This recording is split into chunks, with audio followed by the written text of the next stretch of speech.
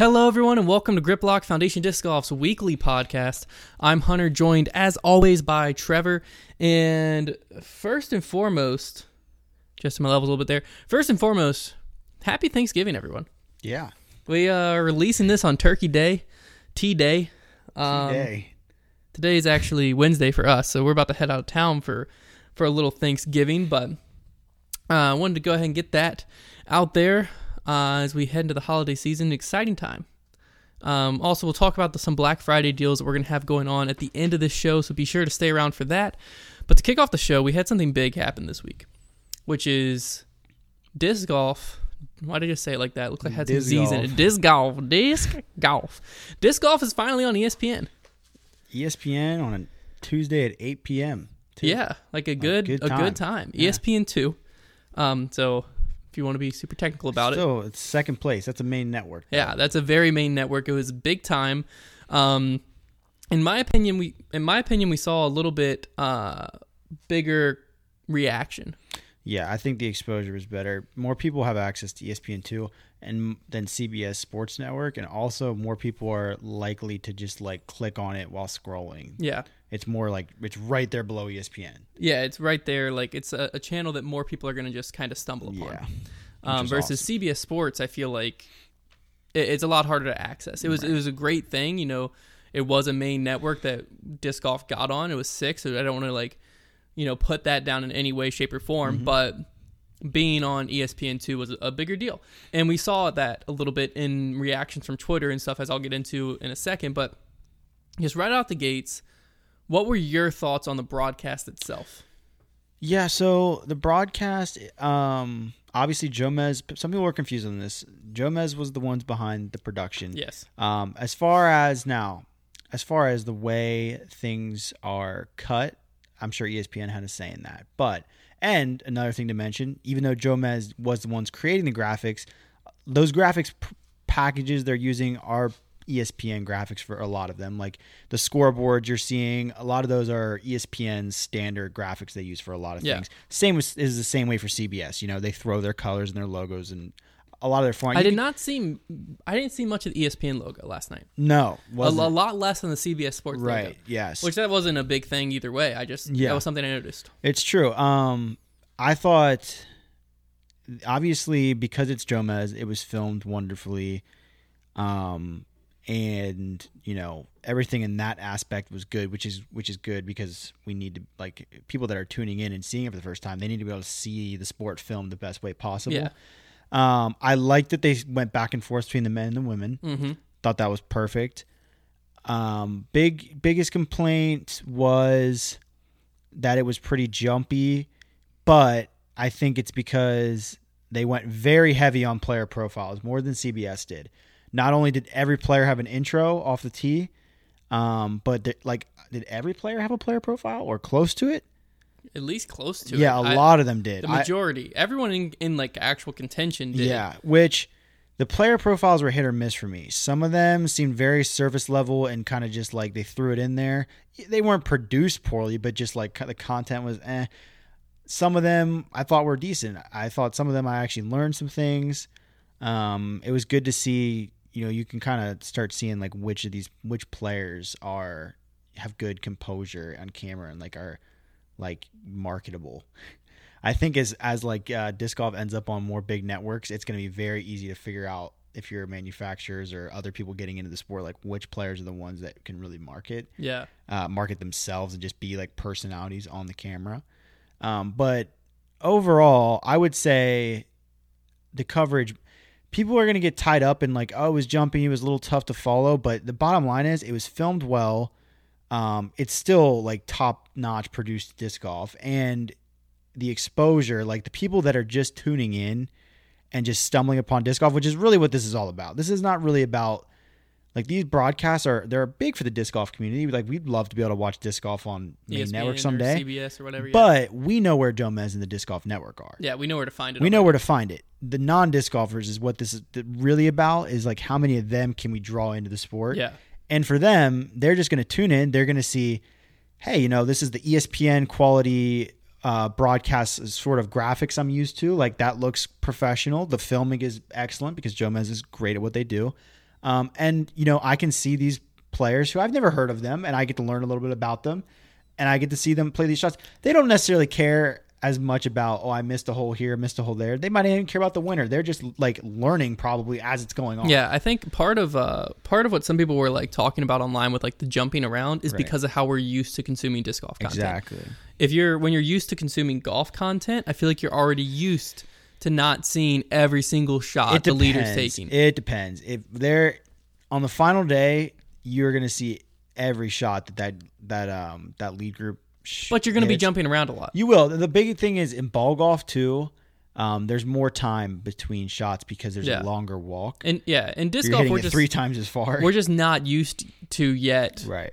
Jumping around that much. So I think that's where the disc golf community, I saw some people saying that, like, why are we jumping around too much? It's hard to follow. It's this or that. Yeah. I feel like if you're looking at it from a non-disc golfer's point of view, it really wasn't that hard to follow. Right. It was, you got to see the scores. You got to, it really wasn't like, you wouldn't have noticed it. I saw some people complaining about some audio, like the audio in the commentary booth and the audio levels. Personally, there's something going on with my mic. I don't know what it keeps popping. Probably because I don't have the pop filter. Yeah. Shocker there, Hunter. Great idea. Personally, I didn't notice it on my TV. I didn't think the levels were bad. I did notice, I thought, and I was listening to it just like AirPods headphones on a laptop. So like, take that for whatever it is. But I thought the commentary audio, I think it was either German 8, one of the two, and it wasn't their fault probably. One of them sounded a little bit rough. Little grainy, maybe a little echoey. Now, was it like game changing? And like, the thing is, as disc golfers, we are looking at this coverage with like a magnifying glass because we want it to be the best product it can be for the rest of the world. So we are like listening super close and looking super close. We are very particular about it. When everybody in reality, everyone's just watching. Everybody else is just flipping through their TV like, oh, there's disc golf. Let's watch that for a few minutes. They're not like, oh my goodness, that audio is slightly off or something. So you got to remember that too. We are just being very nitpicky because we are trying to give them the best product possible. And that's what I was gonna say. I saw a lot of people like talking about it in our Discord. Was the main part to see the audio was in our Discord. Yeah, and on just like my TV. And probably the way 98% of people were watching this, like people who stumbled upon it, which was a TV in a living room across the room from it, it sounded great. Yeah. It looked great. I was trying to listen because I saw someone say like, made some comment about the commentary, and I was like, what are they talking about? So I like tried to pay attention to it. It still sounded fine to me. And then the levels thing, I tried to pay attention to it. It still sounded fine to me. So if I was watching it the way I feel like the majority of people were, which is just like a TV in your living room, and I, as a disc golfer and as someone trying to like find what these people are talking about so I can talk about it on this podcast here, and I couldn't find it, your day-to-day viewer of just like flipping through, none of that affected exactly them. None of it at all. Exactly. The only thing that I personally noticed was the graphics being that it was the like putting for birdie type graphic. Right. Right. Those graphics just didn't look to the same standard as the other graphics in it, but I think it was because those are more like their golf type graphics. Right. Like it wasn't, and that was again like. Well, something interesting is that ESPN does not broadcast much golf these days. Yeah, they used to have a bit more. I think they used to get like the opening rounds of certain majors, like they'd have like the first 2 rounds before it would go to CBS, but like CBS is like the big dog in golf, so you could expect them to have like the different best graphics, right? ESPN, who even knows the last time they've updated their golf graphics package. So like, I thought they were good enough. They didn't look quite as nice as the CBS ones. Yeah, but I think the biggest thing to me was like, it just didn't look like it matched up with the Pro Tour, like the graphics that were happening before, like transition. But I think again, that's just because I'm looking at it from a disc golf perspective of like I'm used to the graphics being at the bottom and all this stuff. So when it popped up, it caught my attention. It had all the information right. There was nothing like that. It just didn't look as what I expected it to. I will say it was very surreal watching disc golf and having the ESPN ticker. Yeah, that was kind of cool. Like I'm like, this is crazy. Like that. Now about the ticker. One thing I did see that was brought up was the commentary of Nate and Germ talked about the $20,000 for the winner.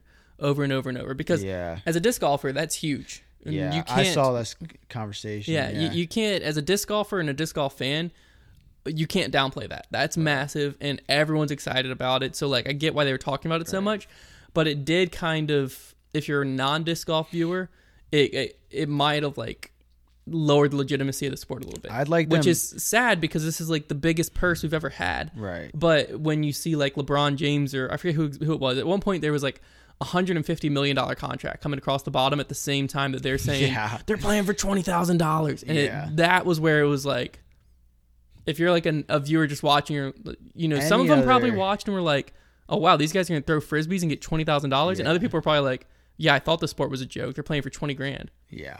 I will say they should have just kept mentioning 130,000. Yeah, the overall purse. And they probably should have talked about it as a bonus instead of winnings. Yeah. I think that also makes it seem like, oh, it's just like a bonus onto their season. Because these guys, I mean, let's be honest, these top players are making a lot more than $20,000 in a year. Like, it's a lot of money for one purse, but like a whole lot. The sport, it's a little bit of a misrepresentation of where the sport is. Yeah. Purses are kind of behind what manufacturers can pay still.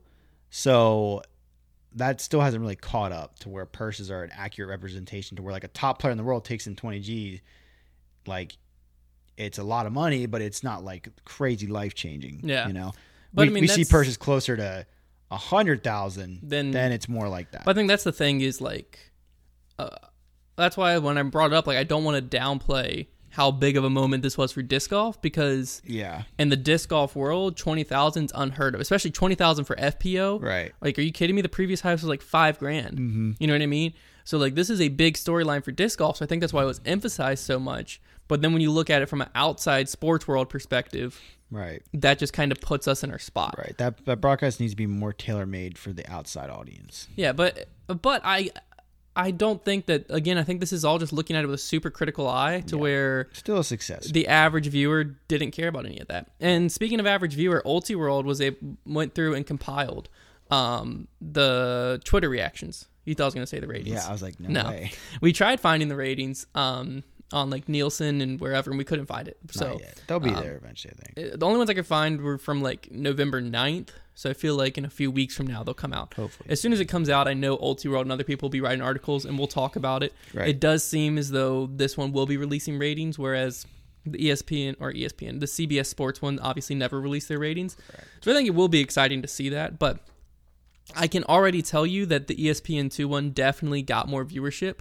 because of Twitter. If you went on Twitter last night and you just searched disc golf, a lot, if not even the majority of conversations that were happening were from non-disc golfers about like stumbling onto disc golf. Yeah, it was awesome. To the point that I was like, we might actually get on trending. Like this is, so I was constantly checking the trending list. It never happened, but Ultiworld compiled a bunch of tweets reacting to disc golf being on ESPN2.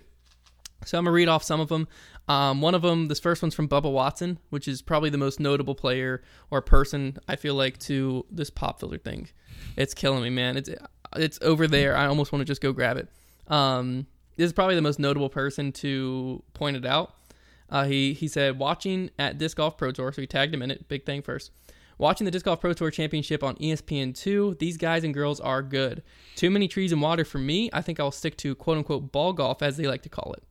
So that was Bubba Watson. He put it down on Twitter, and he also made a specific post about it on Instagram. Yeah. Which, personally, I think the Instagram's a little bigger because that's like takes up space on your feed, whereas Twitter, I mean, it takes up space on your feed, but people tweet about a lot more random stuff than you put on Instagram.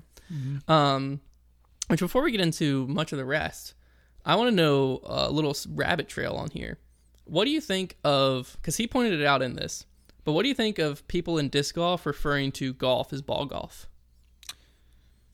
This has nothing to do with the broadcast, but since he brought it up in that tweet, I thought it was an interesting Yeah, no, take. I don't mind it. I do it just because, I mean, if I'm like talking to somebody who, it's one of those things you almost have to like switch back and forth, because like if I'm talking to somebody that is like more inclined in their brain towards golf being ball golf, then like of course I'm just gonna say golf. Like I grew up watching golf, playing golf. So, the bottom line is the game of golf was originally ball golf. Like it's not like I mean we stole the name. It's not like there's always been two.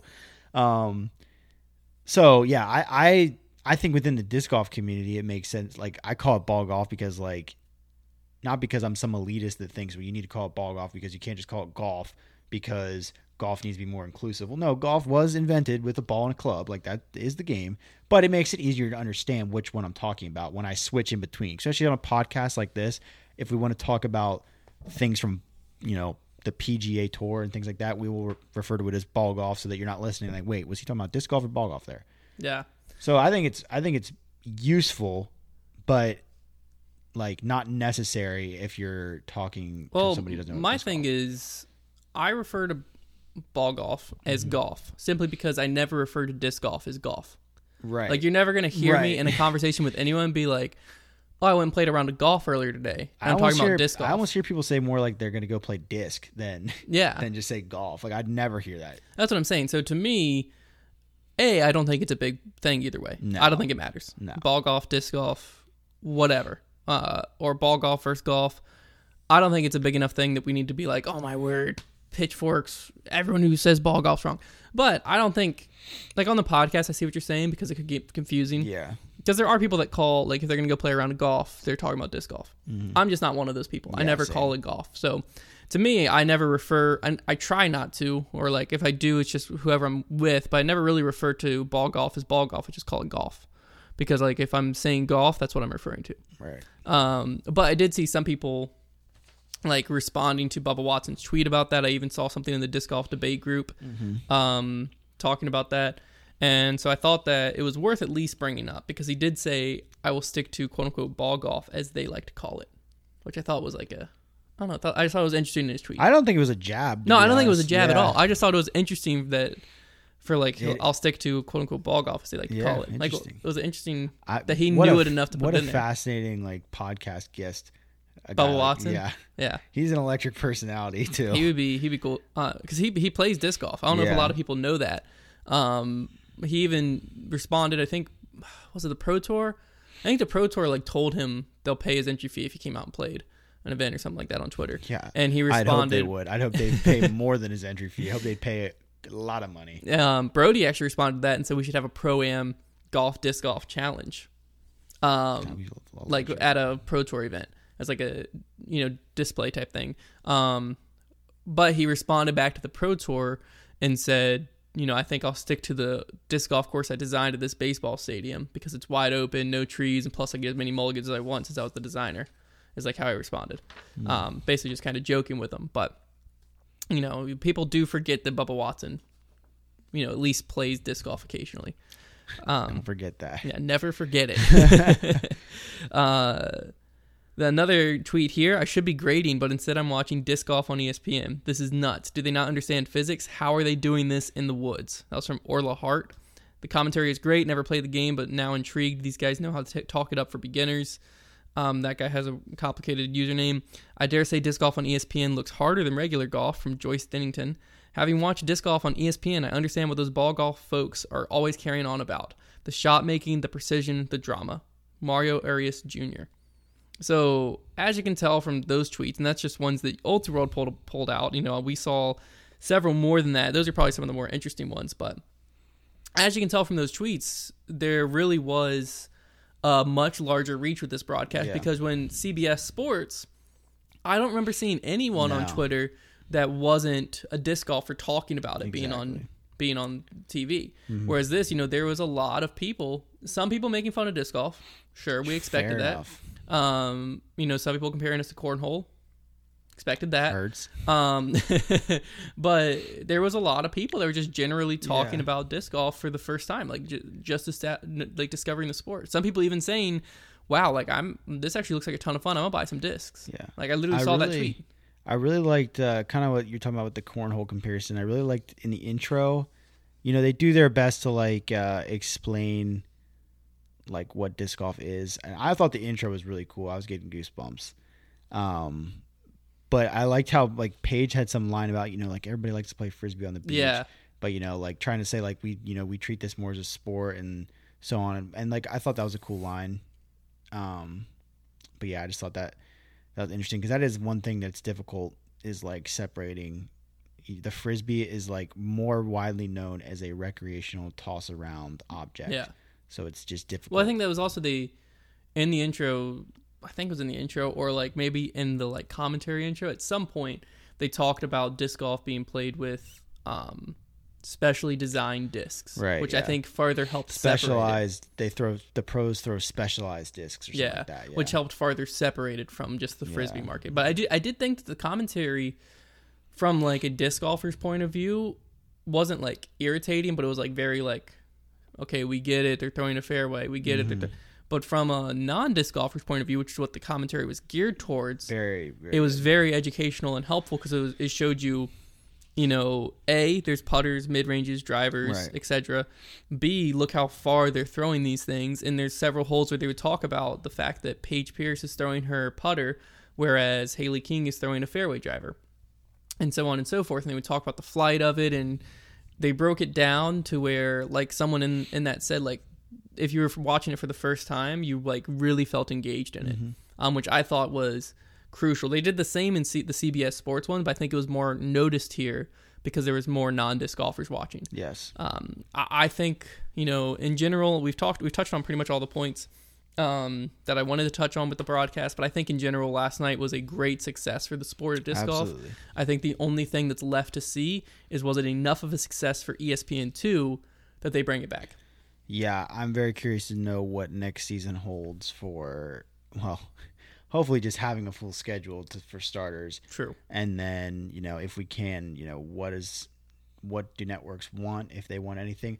I get the feeling that as these networks learn more, if they are still interested, like the very clear cut choice is to jump on the back of USDGC. I feel like that'd be the easiest to produce, if you do your research as like an ESPN guy there's somebody threw it on their desk, say, hey, look into this disc golf, what should we be filming? I mean, it's very clear that they're going to want to film the USDGC and Worlds.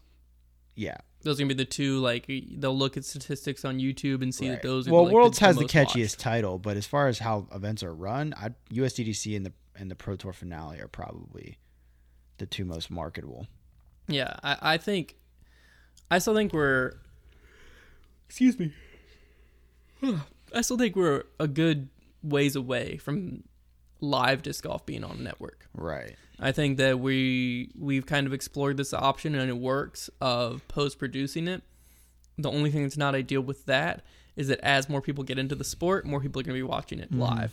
And so therefore more people are going to be watching on the Disc Golf Network, on Jomez, on Central Coast, on Gatekeeper, whoever it may be. Yeah. So by the time it gets to ESPN or CBS Sports or whoever picks it up, then you're going to have already seen it.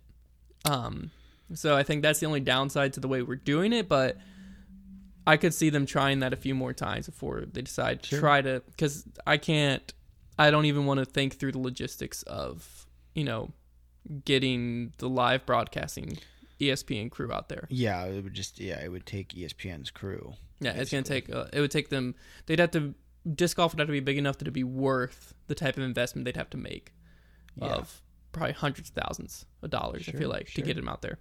So it's definitely going to be interesting to see next year kind of how this all develops. I think the next step would be for it to be something that like slowly got talked about on SportsCenter more. Yeah. Like, you know, highlights and so even on. Not even just highlights, but just like checking in with the Pro Tour standings or whatever. You know what I mean? I don't think it'll be covered drastically, but like if it's like a once a week, like let's check out what's going on in the Disc Golf Pro Tour, that would be huge. Obviously, for a number of reasons. But I feel like that might be a more realistic next step that disc golf will take before full-on coverage comes. Yeah. It's tough to know where disc golf falls because there are a lot of bigger sports than disc golf that get less attention than that. Like skateboarding, a lot of your... I don't know what the category is, like X Games type sports, for example, snowboarding, skiing, skateboarding, whatever that. Like those are examples of sports that are way bigger than disc golf in the grand scheme of things, but don't get a lot of attention on ESPN except for during like the Olympics, the X Games, and whatever it might be.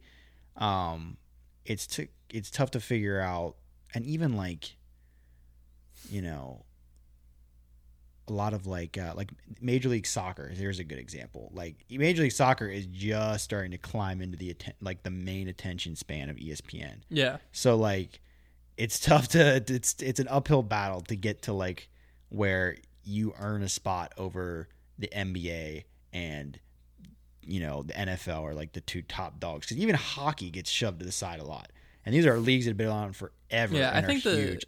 It's tough. One thing will never ever overtake any of the major league sports. Sure, no. Soccer, hockey, baseball, basketball, football, like those, even tennis, even regular golf. I feel like disc golf will never eclipse the popularity and coverage, at least not in our lifetime. But I could see it eclipsing like a skateboarding or a snowboarding coverage-wise, simply because I think it's more interesting to watch. Because in skateboarding, you need to know the technical details to see how sick a trick is. Very true. Because there's like, realistically, to people watching, once you get to like a tray flip, which is just like a 360 kick flip, and you get past that, if you're not watching like a technical aspect, it all kind of is like, oh, that's cool. You know what I mean? There's like a one reaction. Thank you for using skateboarding lingo to help them understand that somebody here knows a little bit about skateboarding. Well, you know what I mean, though. Like, yeah. Once you reach like a one trick, like there's a threshold, I feel like, to the it's kind of like person diving. That's kind of like diving too, I think. Whereas disc golf, there's like this amazement of watching a disc fly through the trees and soar back and forth. There's even a lot more action to watching disc golf than traditional golf. Right. It is way easier to film than like even traditional golf. So like that it does have that going. I just feel like the general, like just flipping through the channels, people would be, as it got bigger, more likely to stop and stay watching disc golf than stop and stay watching snowboarding, bowling, skateboarding, bowling whatever. Can be electrifying sometimes, though. Don't get me wrong. Who do you think you are? Who do you think you are? I am. Yeah, Pete Weber was pretty fun to watch. But you know what I mean, where there's like some of those sports, action sports, have a certain threshold that the pros are always above, and you're just going to keep getting the same reaction. So after you watch 2 or 3 go through, if you don't know it from a technical perspective, it's like, cool. Whereas disc golf, there's always different shapes, different kicks. There's a lot more going on that that's a good point. Your average person can watch and be like impressed with. So with that being said, I think it's time to jump over into Trevor's Trivia. Let's see what you got for me this week. So we've got a new game. This is a little bit of a spin off of the Price is Right game that we did. Nice. I like that game a lot. Yeah. So instead of doing prices, we're going to call this one the flight number game. We're going to keep it simple. Ooh. So I've got 10 Discraft molds. Okay, at least you stuck in Discraft. Right. That gives me an advantage. Exactly. Your goal, you're going to guess the flight numbers, all 4 of them for each one of these molds. And your goal is to stay within 15 total points off of 10 molds. So like 15, like each number's a point? Each number you're off of So like one. if it's a 6 speed and I go 7 speed, that's a 1 point? That's a point. This is going to be very difficult. I'm banking on the fact that you'll probably be able to guess some of these right on the dot. So that there's others. I don't think you're going to get any wrong by more than 3. The thing that... Are you including like 0.5s in this? Like a negative 1.5? No, there's no 0.5s on any of these. Good. Maybe it's just MVP that does that. There's some company, or Trilogy definitely does. Discraft does it in there. There's some like the stability rating. That's right, like 0.5. There's several companies that like do that, and that always throws me off. So with that being said, Glide's going to be the hardest, I feel like. Yeah, Glide's going to be tricky, but the thing about Glide is it's either 4 or 5 or. Well, if it's a putter, it can be 3. Yeah, but I mean, like it's not like you have -1 to positive whatever. All right, so we're going to start off with some putters. We're going to start with the Challenger. 3402. 3402. It is actually 2302. That's a 2-speed? Yeah. 2302. So you're 2 points off there. 2 points already. Good start, Hunter. Way to go. Next, we have the Luna. I feel like it's the same as the Challenger. 2302. Is it 3? It's 3 something, isn't it? No, it's not a 3-speed. It's the same speed as the Challenger, surely. 2402. 3303. Oh. So wait, you're 3 What's points the logic off? there? I know. It makes sense as a 3-speed. It's way faster than a Challenger. It goes way further. I feel like I don't speed have should be a based problem. on rim width, right? It isn't. It isn't. There's a problem with flight numbers that might be exposed during this guessing problem. I was gonna say, But Challenger I don't and the mind Luna. the 4 glide, but 4 glide doesn't really exist on putters. And also, yeah, the 3 fade surprised me. Yeah, because that shouldn't be right. So what? You're 3 points off there because you went 2. Yeah, so I'm 5 off total. Okay. Not Great a great start. start. Next, we have the drone. I It feel like gets this harder. one- I thought you were going to nail the first couple. I feel like the drone is. Let me just. Okay, 5 speed. Yes. It has to have low glide. It's got to. So I'm gonna go 5-3, Yes. Correct. 0-3. It's 1-4. -1 or +1? Positive 1. Who puts positive numbers in their flight numbers? That's an old one. So you're Come 2 points off on. there. You're doing well. I mean, you had the difference of 3 between the turn and fade there, so you were close. So next up we have the Soul. I should know this. You It's should a know this because it's in your bag. 4. It's Yeah. definitely a 4 speed. Yeah. I think the last two are -3-1. Is that right? I just need the glide. It's -3-0. So you're off 1 there. So 4-5, -3-0. That's correct. So you're off 1 there. Well done. You're up to 8 Dang, already. dude. You're about halfway there. You're about 4 in here. Yikes. So next we have the Zombie. Zombie's a 6 speed. Yes. 6-5, -1-2. It's 6-4, -1-1. Oh. So you're off 2 there. This is tough. I know. I never look at flight numbers, and it is very evident right now. I just pick up a disc and go, This one you feels should stable. know because we've just sorted through and put them up. It's the impact. You just I know it's a 6 speed. I know Yeah. it's a -3 and a 1. There you go. So now you just need the glide. Yeah, that's the part I don't know. Think about it though. It should have a lot of glide. It should be like 6-6, There you -3-1. go. You Is got it really? Yeah. Oh, well, 6 was kind of a joke. There you got it. Yeah, no, it's got 6 glide. It's that you don't see 6 glide barely No. ever. So there you go. All right, next we have the Stratus. It's also a 6 speed.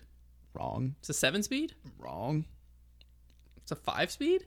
Yeah, it's That's a 5 baloney. speed that they Absolute they call it like baloney. an extra long driver. You cannot tell me that's a 5 speed. If that's a 5, look at how sharp the Stratus Edge is.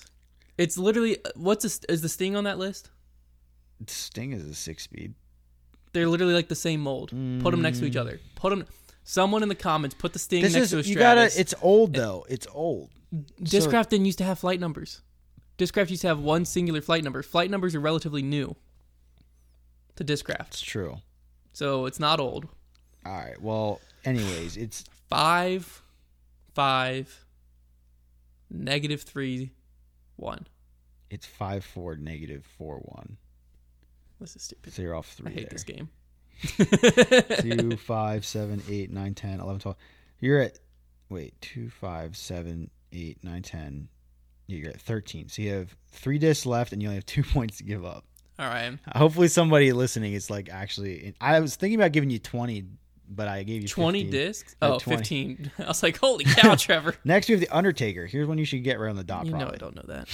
This I is feel like it's a 9 speed. Yeah. 5 glide. Yeah. Come on. -1. Yes.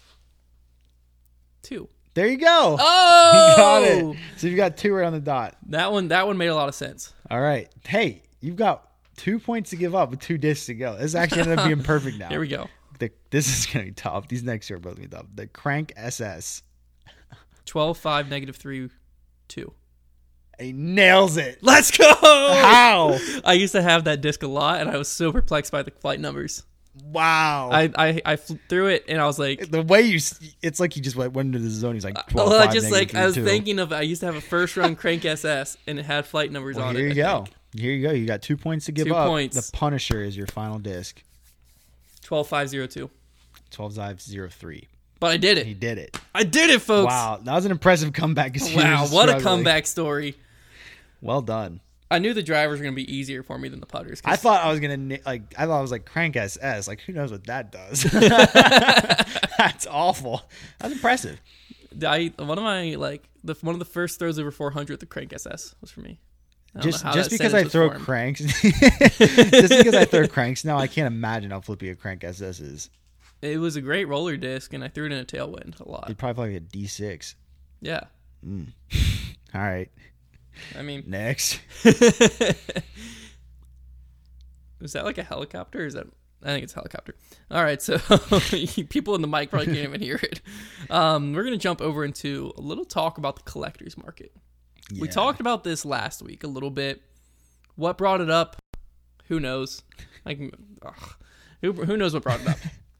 I don't remember what brought it up last week, but this week what brought it up is the 991 ESP Fierces, and there was a post on Facebook that kind of brought it to our attention via Discord, where someone posted that they bought 2 of them, of the Fierces, did not request them to be signed, and they both came signed, and they said, as a true collector, I'm very upset about this. So then it raised the question, it brought it back. Why does signatures lower the value of a disc? And so that post that I was just referencing actually ended up being deleted. So I couldn't go back and read through the comments for like the arguments, but when I searched back in the Disc Golf Debate group and some other groups, I found posts from like September, October range that were talking about this very thing. And so I went through their comments to get the logic behind it. But first off, I want to know, what is your take on the fact that even like in this case, a Paige Pierce disc with Paige Pierce's signature is worth less than a Paige Pierce disc without Paige's signature? This is an anomaly, and okay, but I'm pretty sure this is an anomaly because I'm almost positive. Matter of fact, I am positive that like a jersey, if it's signed by that person, way more valuable. Like a baseball, sign it, worth way more. Signatures carry value in other sports is the bottom line. Which the baseball example is like that baseball's worth nothing. A Major League Baseball, whatever. It's signed by a player, it's now worth something. So it's the signature that carries the value. Why in disc golf do signatures not carry value?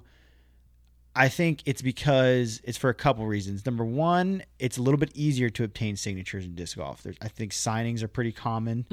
So I think that's a thing. Disc golfers aren't quite big enough yet. Like there are people like Paul McBeth, like, and the top pros of the world. If you see Ken Climo walking around, like they'll starstruck disc golfers, you know. But they're not quite larger than life. They won't starstruck people who don't watch disc golf. Right. They're like not, a LeBron James. They're not quite larger than life yet, in the sense that maybe that has something to do with it. But the thing is, collectors are looking at it like just ink on the disc. They want the disc in the most pristine condition. But really, the collectors are misvaluing things. And the collectors are the ones who they're buying these things and deciding the market. So it's up to them, really. And I don't... Like, if Paige Pierce signs that disc, like, it's like Paige Pierce, the person whose name is on that disc, and it was her accomplishment that even made that disc happen. She interacted with it herself and put her signature on it. It's got a personalized touch from the actual athlete on it. How on earth does that devalue the disc? That should for sure. I can understand, for one thing, ink in a situation where somebody just wrote their phone number on a disc, of course it devalues it. Yeah. Or... maybe somebody who's not that good signs a disc, like a pro that's lesser known. Maybe, that devalues it. But when somebody not only who is she's the best female player in the world to ever exist. I think we can. Yeah. I think that's no argument. Yeah, and it's her disc. How 20 years down the road, you're gonna be like, oh my gosh, you got Paige Pierce's signature on her disc. She was the greatest player of all time. I think that what you just said there is the key. So when I was looking at this... So they're not... You're thinking they're not looking down for the long road. Exactly. Yeah. So when I was looking at this, I was just as perplexed as you. I'm like, this makes no sense because, like, if I had a LeBron James signed jersey, it's worth 50 times a non-LeBron James signed jersey. Yeah. Whatever it may be. I think the keys here are, A, accessibility. So right now, what's rare is the disc, not the signature. Yeah. A LeBron James jersey is not rare. That's a good point. The LeBron point. James signature is rare. That's a good point. The 991 Fierce is rare. A Paige Pierce signature is not. So that's the accessibility of players, A. B, that they're still alive. So, like, basically, this was something that was described online. They were like, in disc golf, with how accessible signatures are, signatures won't start going up in value in the collector's market until they're no longer accessible. Until they're not signing. Yeah. So therefore, like Ken Climo, whenever he passes on, hopefully no time soon. Yeah. Whenever that happens, any Ken Climo signature won't all of a sudden go up in value now. Right. Because out of nowhere, 20, 30, 40, whatever years from now it is, when his signature can no longer be gotten, then if you buy a signature, that becomes rare now. The signature is now rare. Whereas right now, if you're in Clearwater, Florida, wherever he lives, you might be able to go to the disc golf course and run to Climo. Or if you are trying to get Paul's signature or Ricky's signature or whoever's signature, you can just go to a Pro Tour event and you're going to find them. Yeah. And you're going to get their signature. Yeah, that's a good point. So I think that's one of the key things. Actually, that is the key thing. But I think that what it brings up, too, is something that is going to be a hard transition for the disc golf community. As disc golf gets more mainstream, the accessibility to players is obviously going to go down. Mm-hmm. You know, those go hand in hand. All right. You know, and so I think that is something that is also not being taken into account, is that, like, some of these players, like, who are currently playing or going to be playing for the next 10 years or whatever, their signature is only going to get more rare. Yeah. So if you can get your hands on a Paige Pierce signed disc right now, you know, 10 years from now when she's retiring, that's going to be worth more. A, because she's retiring. B, because they're going to be less accessible 10 years from now. Even 3 years from now, players are going to be less accessible than they are right now. Yeah. Because as the sport grows, obviously security is going to grow. Player-only areas are going to get more strict. You're not going to be able to just walk up to players while they're warming up putting. Right. All of that stuff's going to go out the window. And the more spectators that there becomes in the sport, the more crowd control. Yeah, exactly. The less of a chance there is. And I think that's going to be something that is very hard for disc golfers to transition into, because that's something that even me as a fan who, like, knows this is coming, and you can see the writing on the wall that as we grow and it's good for the sport, and I know where it's good for the sport, and I want that to happen, I'm still going to not like that. Mm-hmm. Because, like, I want to be able to go to events and be like, oh, look, there's Kevin. I'm going to go talk to Kevin. Yeah. Or there's Ricky. I'm going to go say hi to Ricky. Whatever, because, like, you're just hanging out. You know, you're just going to a disc golf tournament. You're hanging out. Yeah. What's going to end up happening is they're going to have a designated warm-up area where fans are allowed to, like, stay back and take pictures, but that's about it. You know, you can't get a picture of you and them. Then they're going to be escorted from the warm-up area to their tee. They're going to tee off. They're going to play their 18. And then, you know, there's probably going to be some type of, like, bleacher type setup on 18 or whatever it may be. Right. Where you're all standing there. They'll walk through the crowd, turn their card in, and then you might be able to meet them after that. Mm-hmm. Whereas right now, you know, you're going to see them on practice days. Courses aren't closed for practice days right now. You can see them warming up. You can see them when they're walking from the warm-up area to the tee pad. Accessibility is there. Mm-hmm. And, you know, so, like, I can go to a tournament, and knowing some of the pros right now, I can get to talk to them whenever, and I don't feel like I'm bugging them. Whereas soon I'm going to be on this outside of the rope, unless you have a media pass or something, and you're not going to be able to talk to them. Right. And then you're not going to be able to do anything like that. And I think that is going to be something that new players coming into the sport are going to be like, duh, that makes a lot of sense. Like, this shouldn't be this way anyways. Players who have been in the sport for a long time, it's going to be a hard Band-Aid to rip off.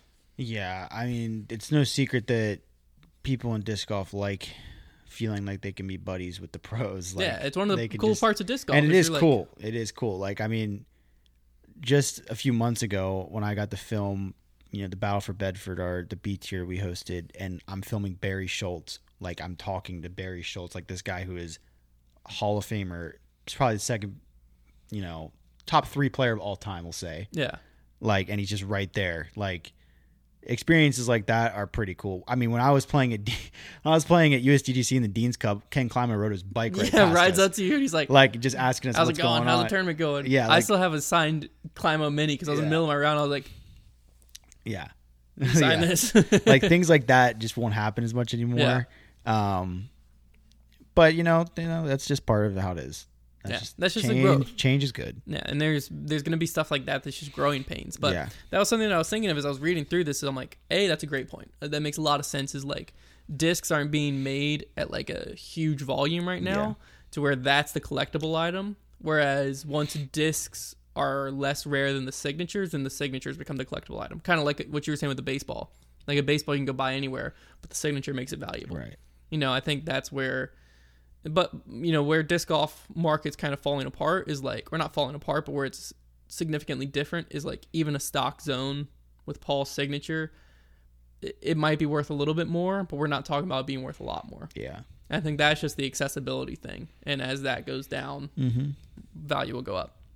All right, to wrap out this podcast, we're going to get into our final segment, which I'm pretty excited for because this one there's a little bit of a doozy because at this point, again, I'm just trying to fool you. Yeah. And I'm not even, this started out as a like good way to like show our audience the rules, and it's quickly turned into I want to fool Trevor with a rules call. Okay. So this one has a little bit of a story behind it. All right. So there you are. Okay, there I am. Tapping out your final putt and winning the MPO division by 1 stroke for your first win as a professional. Wow. That'll never happen. Electrifying. Yeah. The person chasing you, And then I woke up. the person chasing you on the chase card comes up to you and asks, "Hey, on hole 2 yesterday, what did you take?" And you said, "I had a 2. Turns out you were recorded as having a 3 on the scorecard from yesterday, making it a scoring error. So he claims you should be stroked the 2 penalty strokes, which, after improving your score by 1 for the birdie and then the 2 penalty strokes, put you into a tie with him, forcing you into a playoff. Whereas you say that's not the case because the scorecard was submitted yesterday and it was not called before the start of your round today. So you were allowed to start your next round without the scoring error being called. Which one of you is correct? Are you headed into a playoff, or are you about to raise the trophy high above your head as the MPO champ?" Oh, gosh. So there's like the key point. I know if that were to happen at the end, if it would have been during that round, then for sure it's a misplay and it gets adjusted. But You're allowed to play your next round. I'm waiting. Yeah, you see, the problem is you throw in little sentences like that and you give me the answer. Did I, though? You Or played maybe- your next round.